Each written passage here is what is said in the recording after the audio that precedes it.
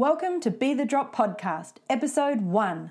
Today, I'm chatting with Andre Eichmeyer, who's the co-founder of Vino Mofo.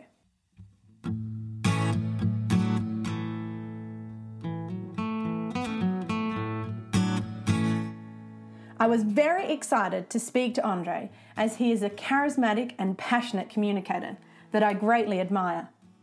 In this episode, I discuss with Andre the importance of standing for something when looking to connect.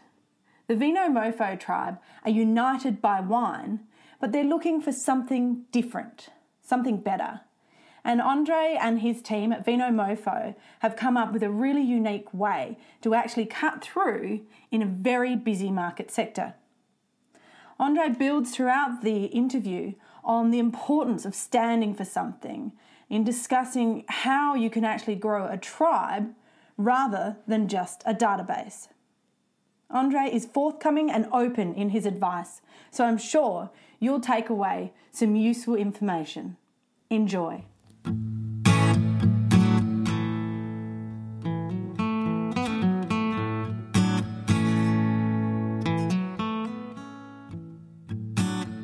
Hi Andre, thanks so much for coming in for Be The Drop. I see that you've brought in an item that's of importance to you and your community. Can you share the story behind that? Yeah, g'day. Well, this is a combi, and look, we sort of started our humble beginnings in a combi, traveling around the country, finding wine stories and sharing wine stories and finding wines. And it's really the thing that brought a bunch of people that were sort of tuning in to this community website we had, but it really wasn't. And it became this catalyst of, it stood for something. And it's what brought a sort of an audience and really was the beginning of our tribe. I like to use the word tribe, talking about a community. And so, and it's carried through that same tribe. It's grown obviously now, but it's carried through to Vino Mofo. And so, the combi will always be this thing. And it's because of what it stood for. It was something that people could identify with and, you're the combi guys. And, not because we're in a combi, not because they're interested in combis, but because it represented, getting out and changing your life and getting out of this sort of rat race and, I wish I could always do this and this freedom. And it became it sort of spoke of our brand. So now I was using the word community, but you're obviously talking about your tribe. Yeah. And you've touched a little bit on them, but can you tell me a bit more about your tribe and who they are and a little bit more detail around them? Yeah, look, our tribe of awesome wine motherfucking people, our mofos, what we call them. Look, they're people that have tuned in and I guess, they buy wine from us, they talk about wine with us,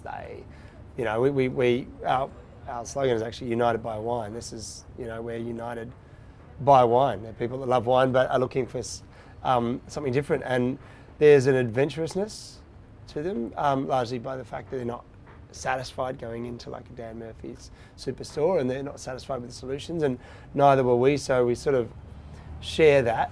I think, look, with any tribe, they've got to buy into what you stand for. You've got to stand for something if you want to, if you want to be if you want to grow a tribe rather than a database or or a customer group. I think, you got to stand for something because there are a bunch of people that want to feel a part of something and they identify with what you're standing for and they want to be a part of that. Cool. So my question is what unites your community or your tribe and how you're part of it. So I suppose you've touched on that, and what is that you stand for? Yeah, look, it starts with wine, so that's the shared common interest, but it's about our attitude to wine and then our attitude as a business towards, being proud of what we do and our impact on the world and the fun that we have. It's that specifically. So you start off with a bunch of people with the potential to be in our tribe because they love wine, and then it becomes do they want to something better and something more? Do they identify with this attitude we have, which is sort of dropping the bow ties and the bullshit that was about wine for so long, and largely largely we're speaking to a younger audience who weren't spoken to before, who were like, cool, I want to engage with this. I feel the same way about wine and the world. So cool, I'll join your tribe, I'll buy wine from you, and I'll share my experiences with the community. Fantastic. So what is it, you've got this united tribe, what is it that then you do that motivates them to take action? So, you know, how do you take that passion and then turn it into action? I guess it depends on what's the action you're asking people to take, you know. And for us, it's, you know, day to day, sure, we want people to buy wine, but then we'll do a lot of stuff with causes, for instance. We'll find a cause and we think it's great, and we'll want to galvanise our tribe to do something about it and get them sharing the word and helping this get the message out there, or contribute, you know, themselves to helping, or with money or stuff. And it's just, look, with anything, I think you just have to, the relationship has to be there in the beginning, so you have to have earned that, and so they need to trust you, and it needs to be a relationship there. You can't just go, hi, thanks for joining my database, now I'm going to ask something of you. I think you just have to lead by example, and you know, and ask people to follow if it's something good. You know, you have to be doing good things, and people want to be involved in good things. People want to be, you know, inspired and feel good about whatever they're a part of. And I think this is the big change with retail, especially at the moment, but a lot of business. I was just having a conversation about the millennial generation for sort of a thing I'm doing soon. It was a really interesting discussion. It's generations now that are emerging, they want to, it's not enough that they just transact with a business or a brand, you know, or interact. They're idealists, and I think it's in a good way, and they want to believe in you, and they want to respect and admire what you stand for as a brand, and then they're happy to come along and be involved. They want more than just sort of within retail. They want more than just to buy something from someone, you know. And Apple and Nike and, you know, and sort of emerging, you know, brands with soul, I think, that stand for something. They're able to do that. They're able to affect change. And so you think that level of trust, you know, really translates across then the fact that, you know, there's obviously an action to buy at some point. Is there a challenge between the two, or it needs to be cohesively worked? No, I think you just got to be really open and upfront with whatever you're doing. Nobody, you know, it's, for us, right, people want good wine, right? That's not like betraying the relationship, but they want for us to go, well, you've got to trust us that this is good wine. That's what requires the relationship. So it's not in any way compromising. I don't think any companies or brands have to be concerned or ashamed of anything commercial, because that's part of the relationship.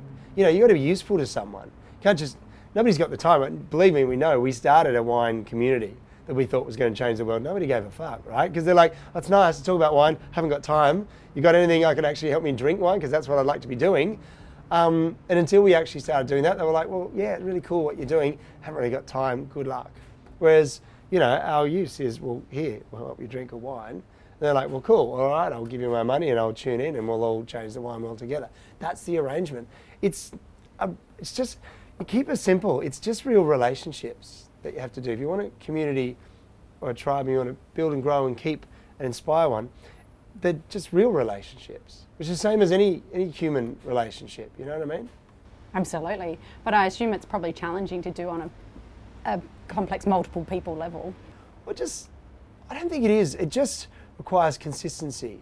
You have to be strong and really, it has to be clear what you stand for, and you have to be consistent in your messaging and your communication and your actions, you know, and therefore then everybody gets the relationship that they're buying into and has an opportunity to do that all the time. You can't change things up. You can't let people down. But you know, you are sort of a magnet or a beacon in that relationship as it gets to scale. You know what I mean? You have to be able to reach and draw in people like that, but you still only got you. You know, it takes a little bit more effort, but to be honest, there's still a whole bunch of one-on-one. It just takes scaling of, you know, the actual personal interactions, you know, like somebody calling in or whatever. You need enough people to be able to maintain those one-on-one relationships. But most people are really happy with the interactions that are either on a social platform or through email or whatever. You know, that's generally the core of it.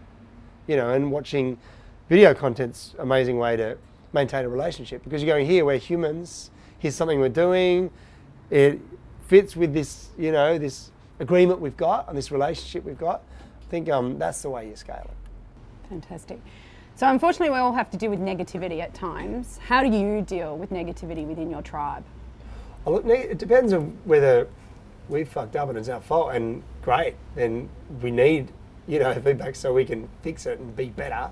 And that's like, you just embrace it and you enjoy it. You say, thank you, we'll change. And then you change, it's no good, thank you, yeah, we'll get to that, and then see no action. That's a betrayal of the trust.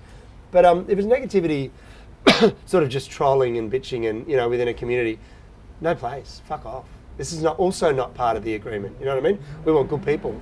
We're about uniting good people with good wine. If you're not going to be a good person, fuck off, no time for you. No place in the community. You've got to take that stance as well, because a tribe, as a leader of a tribe, you're the protector of the tribe as well. And you're the guardian and the champion, and you need to take that role seriously. Fantastic. I feel protected already. Sorry. We'll look out for you. Thank you. Don't troll. No, well that's okay, I'm not going to do that. So in conclusion, I'd love to hear Andre's Be the Drop tip. Look, I think it's got to be authentic. Why do you have a place in this tribe? It's got to, because you're so mad passionate about this thing that you stand for, that everyone wants to be a part of. Not as in I'm passionate about a tribe. I mean the subject of you know what I mean? If it's for us, it's wine. We've got to care about wine and care more. And then we've got to love that other people love wine. And we've got to want something. You've got to have a mission. I say, all right, there's my thing. That was a long-winded. I think you've got to have a true and authentic mission. A purpose of what you want to, a mark you want to make on the world and a contribution you want to make. And that's what people will gravitate to. Love it. I think that's it. Thanks for listening to Be the Drop podcast. Be sure to subscribe in iTunes or your favourite podcast app. Leave us a review or share with someone who is looking to improve their communication. You can follow us on Facebook, Twitter or Instagram at be_the_drop, or visit our website narrativemarketing.com.au and click on the podcast tab. If you or somebody you know embodies Be the Drop, email us via podcast@narrativemarketing.com.au. New episodes are released each Monday, so make sure you don't miss out by checking in every week.